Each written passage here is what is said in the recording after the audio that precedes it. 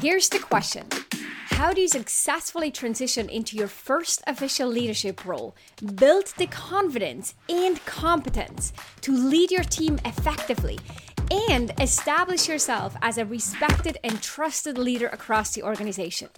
That's the question, and this show provides the answers. Welcome to the Manager Track podcast. I'm your host, Ramona Shaw, and I'm on a mission to create workplaces where work is not seen as a source of stress, but as a source of contribution, connection, and fulfillment. And this transition starts with developing a new generation of leaders. I'm a leadership coach, a mom of 3, a coffee lover, and a travel enthusiast.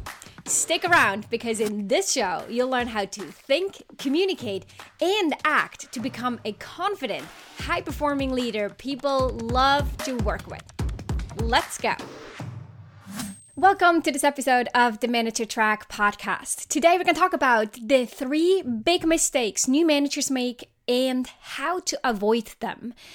Now, I could actually probably list 10 mistakes that I come across all the time when I coach my clients who are transitioning from an IC role, an individual contributor role, into their first new manager role. But today I want to focus on 3 specific ones, because not only are these 3 specific mistakes that I made when I first became a manager, and I was struggling for quite a bit until I figured out how to become a good leader. And I really invested in my own learning and my training and getting coached and all of that. But on top of that, I also see these exact mistakes over and over and over again with my clients. I want to specifically focus on them. And I will probably do another podcast in the future, sort of as a part 2, addressing a few more mistakes that I commonly see. So let's quickly take a step back and talk about this transition overall. I strongly believe that for many, many people, the transition from an IC role into a manager role is the biggest they go through in their career. Why? Because it is a complete mindset shift. It's not just learning new technical skills, hard skills, on-the-job skills, or being exposed to a new company and a new culture.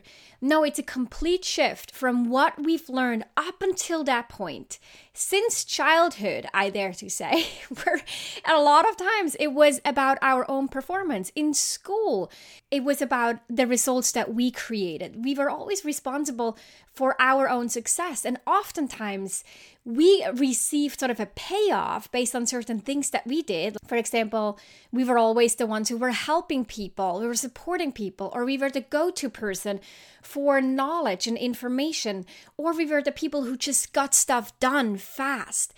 And those things, that patterns that we often developed early on in our lives, those were often the things that made us really successful to the point that we were asked to then lead a team. So this is an accomplishment, it's an achievement that got us here.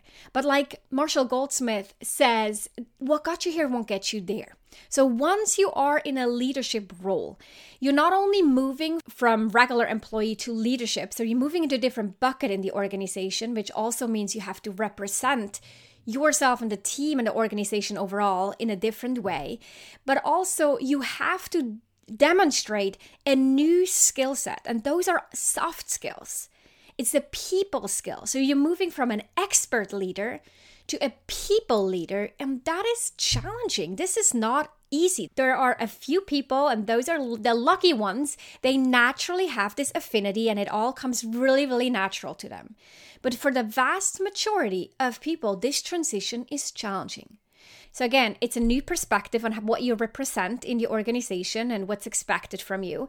You need to develop a completely new skill set, those soft skills.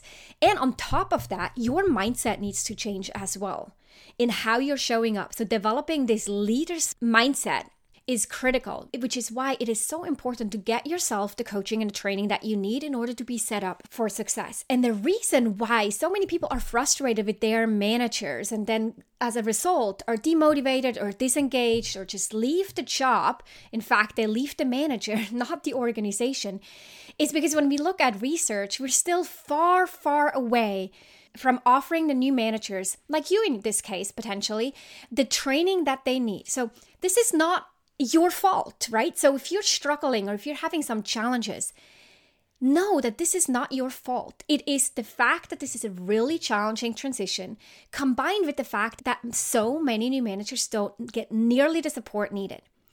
A study published by the HR Professionals magazine, in fact, says that companies with fewer than 100 employees gave only 12 minutes of manager training every 6 months. Organizations with 100 to 500 employees provide just 6 meager minutes of new manager training. 6 meager minutes. This is almost a joke, right? Because it's like throwing you into the pool. You've never been in a pool, never learned how to swim. And I'm just looking like, are you going to swim or are you going to sink? Let's see. How about putting an instructor in the pool teaching you how to swim? It's the most normal thing in any other skill, like swimming or skiing or whatever else you enjoy. You probably had a coach or a trainer or someone on the sidelines helping you and teaching you the skills. And the same is needed for new managers. There's a range of different studies out there, but the results consistently show that between 40 and 60% of new managers fail within their first 2 years. So if you're in the new manager role, the odds are stacked against you. And so it's on you to really, really understand this and to get yourself the help that you need. But since you're listening to this podcast, I know that you're on a good track. So you're looking for resources and you're looking for help. And I want to use this particular episode here to talk about some of those common mistakes so you can be aware and notice what's coming up for you and where you might need to pay attention to and shift a little bit on how you're showing up. I also want to let you know that on May 25th, 2021, which will be 2 weeks after this episode got released, I will be holding a public training on accountability and delegating. So how to delegate effectively and then encourage accountability on your team. If delegating and accountability are something that you think is important for you, and if you want to learn the tools and practices that I teach my clients to help them be really great at this skill, then join me for this public training. I will link to it in the show notes below as soon as the Eventbrite registration page is up. This is a free training, 1 hour long, 11 a.m. Pacific time on May 25th. Okay, now let's dive in. The first mistake that I want to talk about is that so many new managers step in and they show up as a superhero the vast majority of the time. Now, the opposite of the superhero is Yoda. So Yoda is in the background. Yoda makes other people more successful, right? Yoda is not there to solve it. The superhero is stepping in and he's rescuing everyone. Now, wherever the superhero is stepping in, there's also a victim in place. And this is really important to know because the superhero feels really good solving problems for others. The superhero feels really productive and effective, but it oftentimes leads to the fact that employees feel disencouraged or disempowered. So here's how that often shows up.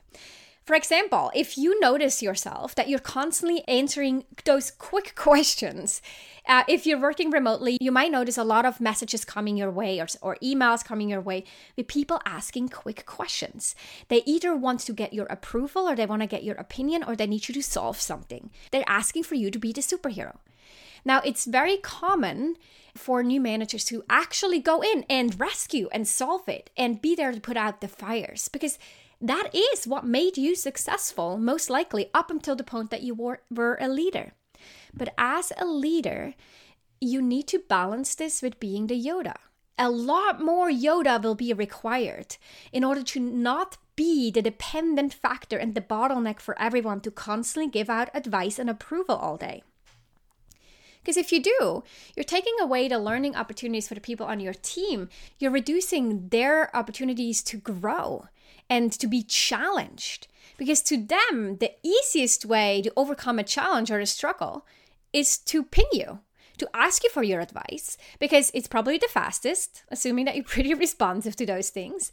It is also the safest route, and it's the easiest and most comfortable route to go. So why wouldn't they? It's very natural, but it is your job to challenge them, to be the Yoda in that moment, to go back before you give any advice or solve a problem. So you can simply say, okay, I'm hearing this is the challenge. Now, what would you think you could do? What suggestions do you have? If I wasn't here, how would you solve it? Don't give the advice unless you ask them for their ideas and suggestions first. Then work with what they already got. Keep asking challenging questions. Have them think about risks or disadvantages, consequences of their solutions. Ask them, how can you find out? Maybe there's a peer that they could contact. Maybe there's another third party that they could reach out to find out, so that they learn to be resourceful on their own. A phrase that I keep repeating over and over is, let them own the problem, the challenge, the task, and the solution. Because once they figure it out and they are able to overcome that challenge, it's going to feel so empowering and encouraging, motivating, and they're actually learning something along the way, even if they struggle halfway through. It is in the struggle that the learning happens. It's not when it's a breathe, and it's not when they just implement what you told them. That is not when most of the learning will happen. Them feeling challenged and having to be really resourceful, that is when growth will happen the most. And by doing this, you will also train your team members that they don't need to come to you for all the advice and all the approval. Have confidence in them. Trust them ahead of time, right? And say so. Do so explicitly. Let them know, I'm confident that you can figure this out. I trust that you got this. Like, you don't need to come back for approval unless XYZ or until that date. Let them know that you have confidence in them and be really clear on how much power they have and how much authority and agency that you're assigning them with the task. This is something that we're going to deep dive into this training on May 25th. So make sure to register if this resonates.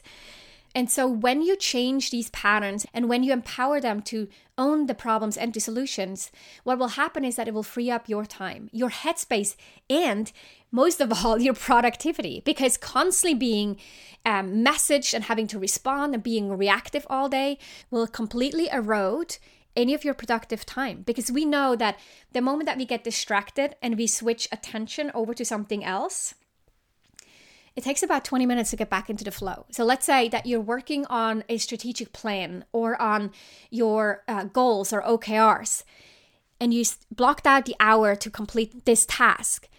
Then you get a Slack message, for example. You get worried because you think someone needs your help. You switch, you step in as the superhero, you solve it, and you go back to your document. Now it'll take you 20 minutes until you're actually back in that same state of flow that you were before, and focus. And so your productivity will erode. And what that does is you're now constantly in the weeds and constantly dealing with your team, but neglecting the strategic initiatives and the strategic focus that you need to pay attention to elevate yourself. You got to elevate your team so you can elevate as well. If you think about that next promotion, you think about really meeting and achieving or overachieving your manager's goals or expectations on you, you have to create this space in your calendar to work on those key initiatives and key strategic projects. And likely this is also what your manager is looking for you to do, not just to manage your team, but to really drive the strategy or to become more visible by being part of bigger company-wide projects. That is how you will set yourself up for that next promotion. It's not just you and your team. You got to expand your reach and your visibility upwards as well. So that's another nice side effect once you make that switch. And it is the thing that's at stake if you stay with your team and you focus and constantly rescue and help and give advice and approve, and you're being the superhero all day long. Instead, become a little bit more of a Yoda. So that was number one. The second mistake that I see a lot of new managers make is that they want to prove themselves to everyone else, that they say yes to everything that comes their way. Let's say the manager is assigning them new projects, new things all the time. And it's as if the manager completely forgot that you already have a complete full workload. And so you keep saying yes because you want to please and you want to make sure that you demonstrate that you got this and that you're cut out to have this job and that you deserve it. And it often comes from a place of like insecurity and self-doubt inside, but you don't want to show any of that to the outside. So you just keep saying yes to everything and you're trying to manage feeling completely stressed out and potentially even burned out over time. This is a completely natural trap to fall into. But when you have the awareness and you realize, oh, this is what I'm doing, I keep saying yes to everything and it's just too much. You gotta sit down with your manager, clearly outlining the responsibilities that you have and defining the expectations that your manager has on you, including what to prioritize and what not to prioritize. You may think that your manager knows exactly what's on your plate. Let me tell you, that's a complete myth. Your manager is very likely absorbed with their own responsibilities, their own boss, and trying to keep up with everything that's going on. They may forget what they have assigned to you a year ago, a month ago, or even a week ago. This week, I had a coaching call with someone who said, I can't believe that my manager forgot that they assigned this to me last week. It was literally like 4 days ago and they already forgot. Yes, that is not uncommon. Don't assume that they know already what's on your plate and that they expect that you manage all of that plus all the other things that they are delegating to you. It is on you to manage upwards. It is on you to bring this back to them, to constantly clarify, to make sure that you're 100% aligned on the responsibilities that you hold and the expectations, including what to prioritize and when. So instead of just saying yes, because you worry that you would let them down, speak up. This is demonstrating leadership towards your manager. To say, okay, Mary, that sounds good. Sounds like a really interesting project. I'd love to be involved. Let's quickly check on my priorities. Here, and then ideally, you can pull up a document where you have all your responsibilities tracked. Again, this is a tool that I teach my clients in the Leadership Accelerator. You have this clearly documented, and then you can say, let's look at this. So tell me what to reprioritize or deprioritize, or what is maybe something we can move into the next quarter. How can we shift things around to make that happen? Or can we pull in some resource from another team? Or can we delegate something that maybe wasn't delegated yet to a more junior team member and let them see if they can handle it and level up and grow with this challenge so that I can focus on this new initiative? Have that conversation. This is demonstrating strong communication skills and leadership skills. So don't be afraid to do that, because the alternative is that you just say, yes, got it, when you actually don't have it. And this is when then the ball keeps dropping or someone keeps complaining because you're not as present as they need you to be.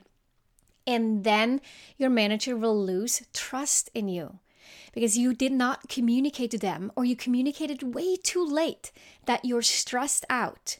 You might go to them and say, I can't do this anymore, after everything has been rosy for months and your manager had no idea how you felt about it because you kept it to yourself, trying to keep up with it. Don't do that. Let them know ahead of time. To prevent that, you got to communicate honestly and transparently. That is what will instill trust and confidence, and it will show that you're ready for the job. Not the yes, I got it, when you actually don't have it or don't want to do it. That is not what's creating trust or confidence. So that was the second mistake that I see many new managers make. The third mistake is not having those difficult conversations. Because now, as a new manager, it's actually built into your job description that you need to give feedback, that you need to help resolve conflict, and that you need to have tough conversations. That was not part of your job description as an IC. As a manager, it is. It may not be listed on your job description, but it is implicit that that's what you need to do. And that is exactly one of those skills that we've never learned because we never had to do this in order to be successful. And now all of a sudden we need to step in. We may need to resolve conflict with people on our teams. We need to manage their performance and tell them how they're doing. We need to instill this accountability. And that likely means that you have to frequently step outside of your comfort zone. This isn't easy, and I personally struggled with this for such a long time. I was assertive, but I would also just let things slip, and I would say, okay, maybe it's just me, or I don't have the energy to deal with this conflict, or it feels awkward to say something, or, well, maybe we'll just work around it, or I will solve it, I will make up for it at the back end. But that's not fair. It is not what great leaders do. Great leaders live by this mantra: see something, say something. So you notice something and you're addressing it right away. We're going to talk about that in the training on delegation and accountability on May 25th as well. Okay, so the idea of seeing something, saying something, and not letting things pile up to the point where you get more and more frustrated, but the other person has no idea. And then all of a sudden it blows up. So speak up, do so well, leverage best practice in terms of how to give feedback well, how to resolve conflict, all the things that I teach in the Leadership Accelerator, because this is so, so important. In fact, a study shows that US employees spend 2.8 hours a week dealing with conflict. And yes, some of that conflict cannot be avoided, but a vast majority of this conflict could be mitigated if people spoke up when they saw something for the first time. They had an ongoing conversation, because conflict often starts with misunderstandings, and misunderstandings, they then build up because we don't talk about it. So speaking up, learning how to have difficult conversations, learning how to give feedback effectively, and learning how to receive feedback at the same time, and how to resolve conflict are essential skills to build on and learn early on in your management career. This is what will set you up for success, so that you're not doing this on the fly and trying to figure it out on the job through trial and error. And then a year or 2 years in, you notice you actually don't know how to deal with conflict. Some people may resign because they feel demotivated. Other people may just not perform well. You're dealing with an underperformer that you need to put on a performance improvement plan. And you realize, I should probably have spoken up way earlier.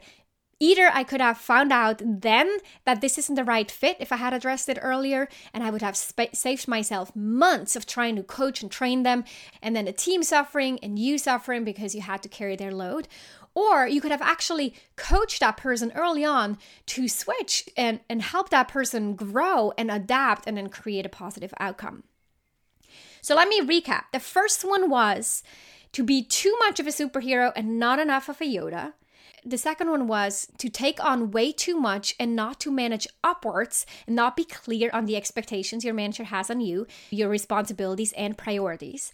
And the last one is to not have the difficult conversations and to have them early on and learn how to do so well. Again, if this resonated, I have 2 suggestions for you. Number 1, join me in the free training on May 25th. It's just going to be me and my whiteboard. Nothing fancy. I'm going to give you 2 tools that I teach in the Leadership Accelerator. One on delegating and one on accountability. I'll do some teaching and I will take questions. The second suggestion that I have is to check out the Leadership Accelerator. This is a program specifically designed to help new managers transition into leadership and be set up for success. It is a 12-week program. It's hands-on. You get the best practices, the training to build the competence. You'll get all the coaching and support to build your confidence. And you'll have accountability in place to actually apply everything that you learn so that your leadership will be at a completely different level 12 weeks into the program. In fact, a recent client of mine said that his leadership practices are now the new best practice in the entire company. People are now looking to his team and to him to pick up on what he's doing, all by going through the 12-week program and building up the toolkits and developing those effective leadership habits that will help you become a leader people love to work for. The links to both the Leadership Accelerator and to the free training will be linked in the show notes, and I'd love to see you over there. And with that, that's it for today, and I'll see you next week in another episode of the Manager Track podcast. In fact, I have a real treat for you. I'm going to bring on one of my clients who is in a head of talent acquisition, and he's going to talk to us about interviewing best practices for new managers. So make sure you subscribe to the podcast so you're not missing any of our future episodes. And if you found this episode valuable, please do share it along, pass it on to other friends and colleagues who are in new manager roles and would appreciate having this insight and being able to reflect on how they're doing as leaders and where there might be room for making some shifts to become better managers to their teams. That's all for now. Thanks so much. Bye-bye. If you love this show, then you love even more my free training for new managers. If you haven't watched this training yet, then I'll strongly encourage you to sign up at ramonashaw.com/masterclass. You'll discover the key shifts you'll need to make as a new manager and the number 1 most common mistake to avoid. Plus, you'll walk away with actionable tips that you can apply in your role right away. Go to ramonashaw.com/masterclass to sign up.